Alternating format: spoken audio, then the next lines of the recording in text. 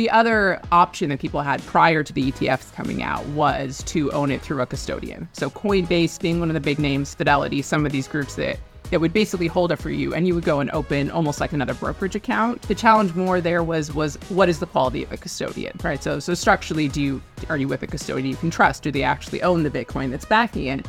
And so FTX being sort of the famous example for recently where that blew up and they were not holding the Bitcoin the way they were supposed to be.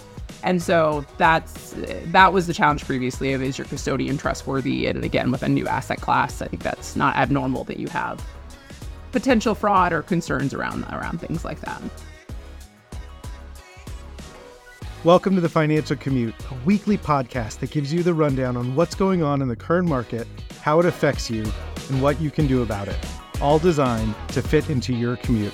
I'm your host, Chris Galeski, and each week I share the table with a knowledgeable guest, including Morton wealth advisors, fund managers, and investment analysts, to break down complex financial topics.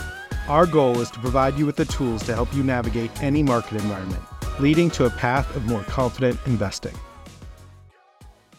Hello, everybody, and thank you for joining us for another episode of the Financial Commute. I'm your host, Chris Galeski, joined by Chief Investment Officer Meghan Pinchuk. Meghan, thank you for joining us. Thanks for having me. Exciting stuff. 2024 started out with some big headlines. I don't know if you caught it, but last week, there was changes by the SEC for the adoption of ETFs that could track the price of Bitcoin. And so that kind of stole a lot of the major headlines and news channels at the end of last week.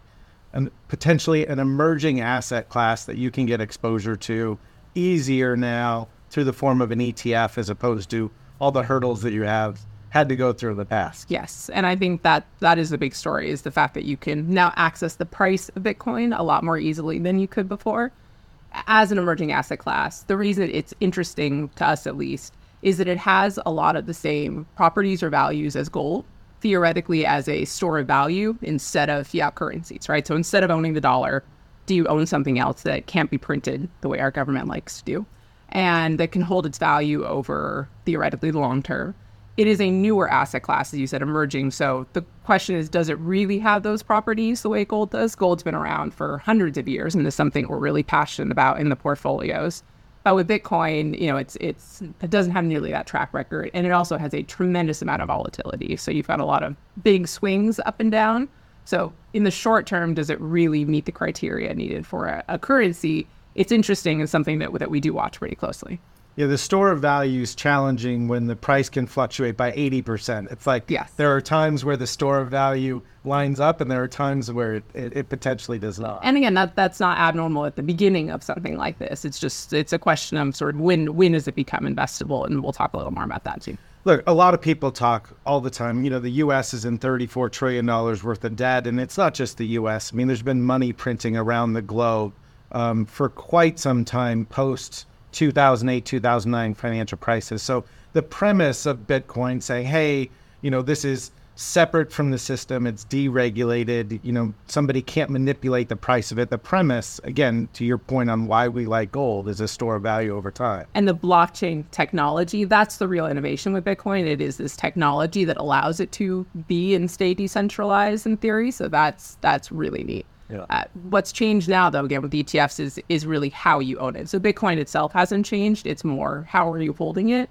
And so previously, the most pure way, if you will, to own Bitcoin was to own it directly through the blockchain. So you own it, there's no intermediary, and you have your passwords, and that is what is your keys, and that's essentially what's getting you direct access to Bitcoin. But there have been challenges with that over time. Yeah, this poor guy. I don't want to mention his name, but like back in 2011, he apparently did a short animated film talking about Bitcoin, was paid 7,002 Bitcoin back in 2011. Most recent article that I saw a couple years ago is that he has 2 more attempts on, picture a hard drive, like a USB hard drive. He has 2 more attempts at the password so that way he could get access to his 7,000 Bitcoin. Yeah, so it's not like you have some magic central number, call customer service if you forget it, if you are the one that has your ownership directly, and there's a lot of rules around it, and if you basically cannot remember your passwords or your keys, you can potentially lose it forever. So not a great situation. So that was again, though, in a lot of ways, big advantage because that's the purest way to own it. And if you can keep your keys and such, then potentially the best, which we can get into a little more. The other option that people had prior to the ETFs coming out was to own it through a custodian. So Coinbase being one of the big names, Fidelity, some of these groups that would basically hold it for you, and you would go and open almost like another brokerage account to hold access to your Bitcoin. Not too different than owning like a stock or a mutual fund. If I've got an account at Schwab or Fidelity, I own that stock XYZ widget company inside that account. Exactly. The challenge more there was what is the quality of a custodian, right? So structurally, are you with a custodian you can trust? Do they actually own the Bitcoin that's backing it? And so FTX being sort of the famous example from recently where that blew up and they were not holding the Bitcoin the way they were supposed to be. And so that was the challenge previously of, is your custodian trustworthy? And again, with a new asset class, I think that's not abnormal that you have potential fraud or concerns around things like that. It's hard enough just to make a decision on, is Bitcoin an investable asset class? It is relatively new. And then to think that you have to do the due diligence on where you're going to store it. Structure matters. Yeah, structure matters. I love structure. And so now, again, this idea that it's exciting because if you want exposure to the price of Bitcoin, you now have big companies coming into this, BlackRock, VanEck, Fidelity. So big name companies that are getting involved and that are launching these exchange traded funds that are going to be now regulated, by the government. And so now it is theoretically a very easy way that people can get access to the price of Bitcoin in their current custodian accounts, not have to go open new accounts. Yeah, and what that does is just opens up access, which, potentially in the short term can, cause for a little bit more speculation and potentially more volatility, who knows, in something that's already extremely volatile. But really, it's a way for people to dip their toes in and to get exposed to something that is relatively new without the pain points and having to go directly and worry about this wallet and separate keys. Yes. And so the good news with this is if you want exposure to the price of Bitcoin, it is much easier, right? It's a click of a button in your existing account. So that's the good thing.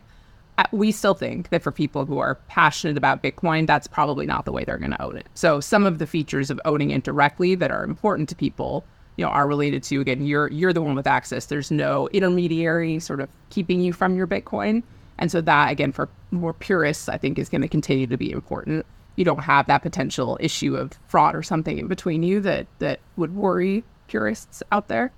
Also, just being able to spend it. So again, if this is more of a speculating on the price or thinking the price is going to go up, the ETF should serve that purpose.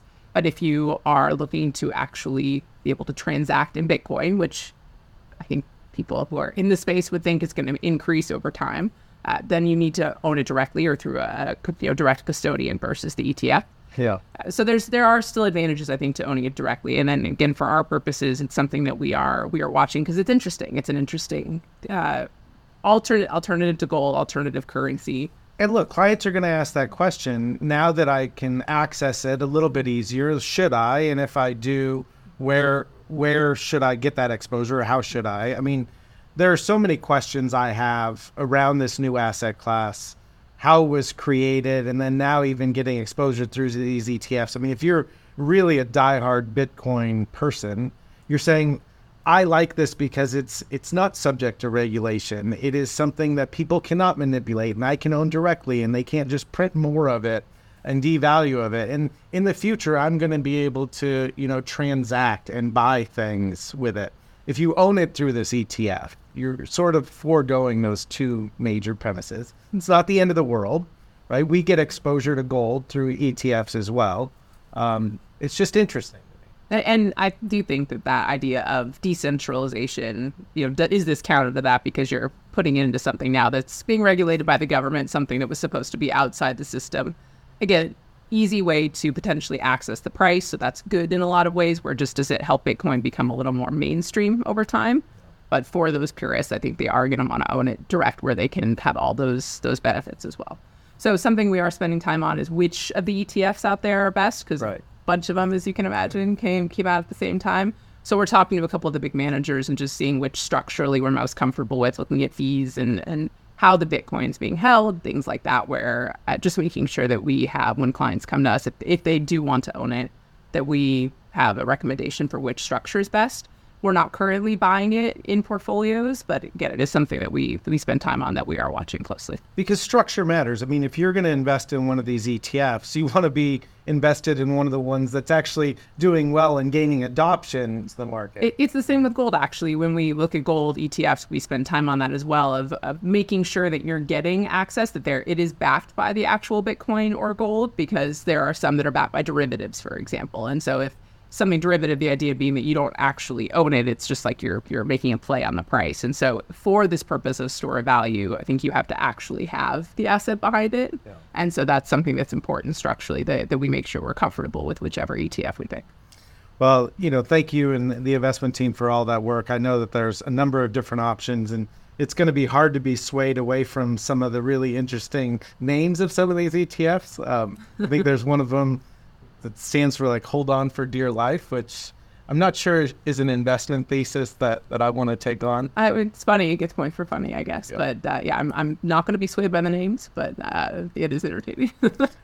More to come on this issue as we continue to do research and, truly try to understand, the store of value that Bitcoin can potentially, have in someone's investment choices or asset allocation. But definitely the introduction of new ETFs creates the potential for a lot of money to access this easier than it has before. So I'm sure this won't be the only headline we see this year on it. I doubt it, but looking forward to it. Thanks, mate. Thank you for joining us, and we hope this episode has provided you with a roadmap to feel more confident as an investor. To receive notifications about weekly episodes, email us at financialcommute@mortonwealth.com.